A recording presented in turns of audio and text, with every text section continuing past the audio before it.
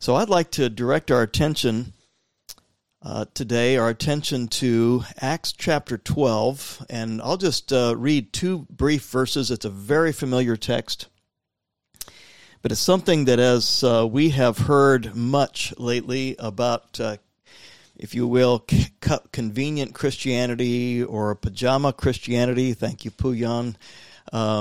We have Stephen's challenge on Saturday, as well as others, just moving us to action and maybe shifting us off complacency and maybe even encouraging us to encourage others in fervency. I'd like to read a text that's really been intriguing to me to study. So Acts chapter 12, beginning in verse 5, you'll remember the setting. So James has been killed.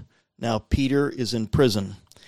And verse 5 says, Peter therefore was kept in prison, but prayer was made without ceasing of the church unto God for him.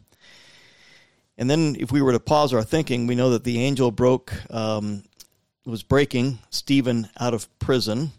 And I'm a little bit odd in this regard. I kind of like seeing the humorous aspects of Scripture, and I've got a list of things that I'm compiling. Someday there's going to be a sermon about the humor in the Scripture, without being irreverent, but there's several places I think the Lord demonstrates humor, and this is one of them. And I may be reading into the text, but I may not. But verse 7 says, and behold, the angel of the Lord came upon him. Speaking of Peter. And I'm just wondering, if the angel of the Lord came upon us in the middle of the night, would we be aware of that? Evidently, Peter was not.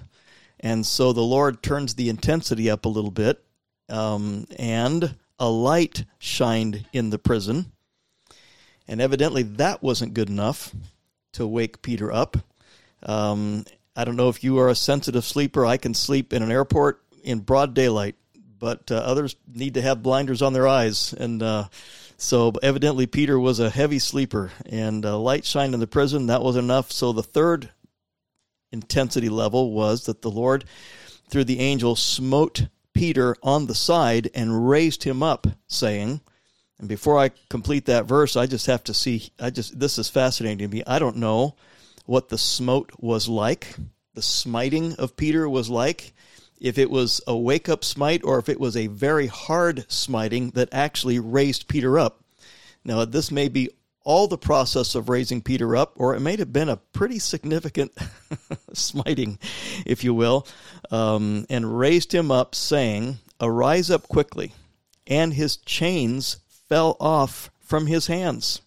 So this would have been dramatic. This would have been never seen before. This would have been amazing that this was happening. So in verse 12, we see, and when he had considered the thing, I bet he was looking at his wrist, thinking those chains are no longer here. Those gates opened. I am considering this thing. I heard somebody say the other day, that is KJV for WOW. Okay, that is wow. Look what's happening. And he came to the house of Mary, the mother of John, whose surname was Mark, and where many were gathered together praying. So all this was transpiring while believers were praying. Now, I think we could make a good case for the fact that God is at work, even if we don't see it happening, as we've talked about here in the last few days. We see this happening. But I would like to encourage us with the urgency in which the church was praying. They were fighting back. They were in spiritual warfare with diligent praying, unceasing praying.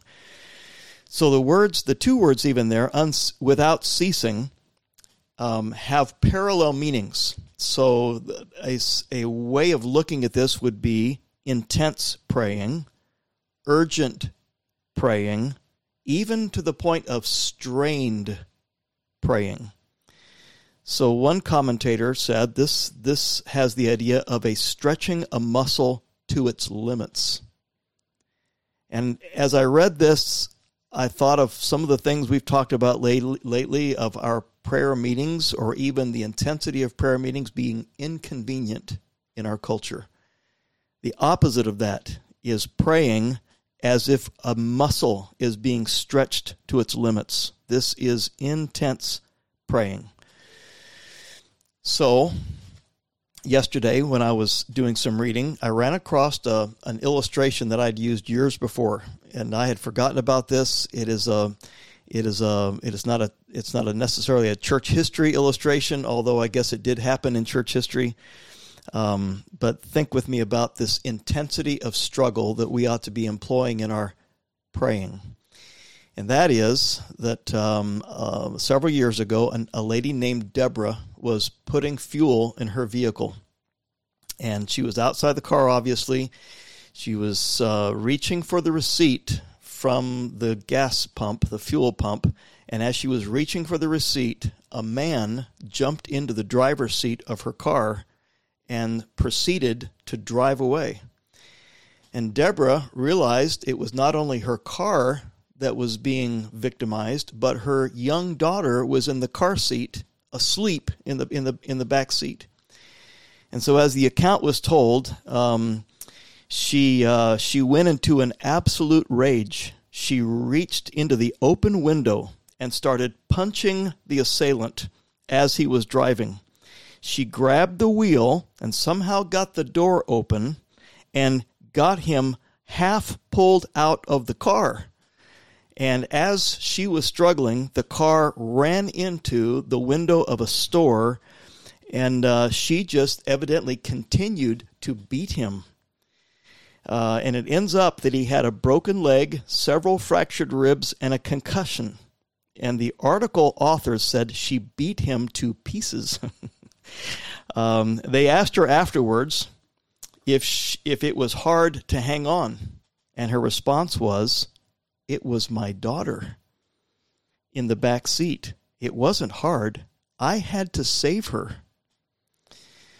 So with that, this was not an inconvenience for her. This was a matter of desperation. This was a matter of urgency. It was passion on her part. So even in this Acts chapter 12 passage, they were in awe of what God was doing, and with intensity and desperation, they wanted this to continue, the advance of the gospel, the working of the Holy Spirit, and they saw enough to be able to gather to pray with fervency, without ceasing. We could even say with maximum effort. This has just gripped my heart. This is just... Even as I wasn't preaching yesterday, I was sitting in the auditorium and I was thinking about our congregation, and thinking we have a large front yard in the auditorium, or the property of the church. Our church kind of sits back in the property, and it's red, hard clay. Now, it's not hard right now because it's been raining, but I got thinking, if we were to bury $1 million in treasure in the front yard of the church, and tell people there is buried treasure, I'll guarantee you, by the time church let out on Sunday morning and church gathered again on Sunday evening, there would be multiple dig spots in that front yard. People would skip lunch. Okay, they would skip their Sunday afternoon nap. They would come to church early to find buried treasure with intensity, with, we could say, maximum effort. And I see this same intensity in this early church prayer meeting. And I just want to thank you for your intensity in sacrificing these minutes in prayer in your day. And I would also like to encourage us to invite others to join us in the digging, in the intensity, in the spiritual warfare. Theologian Simon Kistemacher said this regarding this passage. He said, Herod failed to realize the power of prayer that the entire church wielded on behalf of Peter. That is, through the prayers of his people, God himself intervened and showed Herod Agrippa that his opposition was insignificant and futile. So may our God be strong.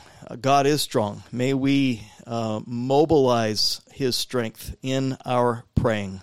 We desire with intensity that sinners not go to hell. we desire with passion that the glory of the Lord would be made manifest. Charles Spurgeon said this regarding this text. He said, they were not gathered to hear a sermon, but to pray. And many were gathered, a great rebuke to numerous believers today. And then he said this, and this is what's lodged within my mind. He said, by practice, by conviction, and by instinct, the people of God gathered together to pray for great matters. Practice, conviction, and instinct. May it be our instinct to pray. May it be that our instinct is to be in spiritual warfare. And a familiar hymn, we'll close with these words. Am I a soldier of the cross, a follower of the Lamb? And shall I fear to own his cause, or blush to speak his name? Must I be carried to the skies on flowery beds of ease, while others fought to win the prize and sailed through bloody seas? I'll bear the toil, endure the pain, supported by thy word. If you want to have your heart challenged, I would encourage you to Google two men in church history that I was reading about this morning. Number one is a man, both of these are Scottish, Patrick Hamilton, in 1528, was burned on yesterday's date at the stake. And there's quite a story about him as he was a soldier of the cross. And then another man, George Wishart, in 1546 on today's date, was tried for preaching the gospel and by faith in Christ alone, and he ended up being martyred at the stake. So, strenuous, inconvenient efforts in gospel advance.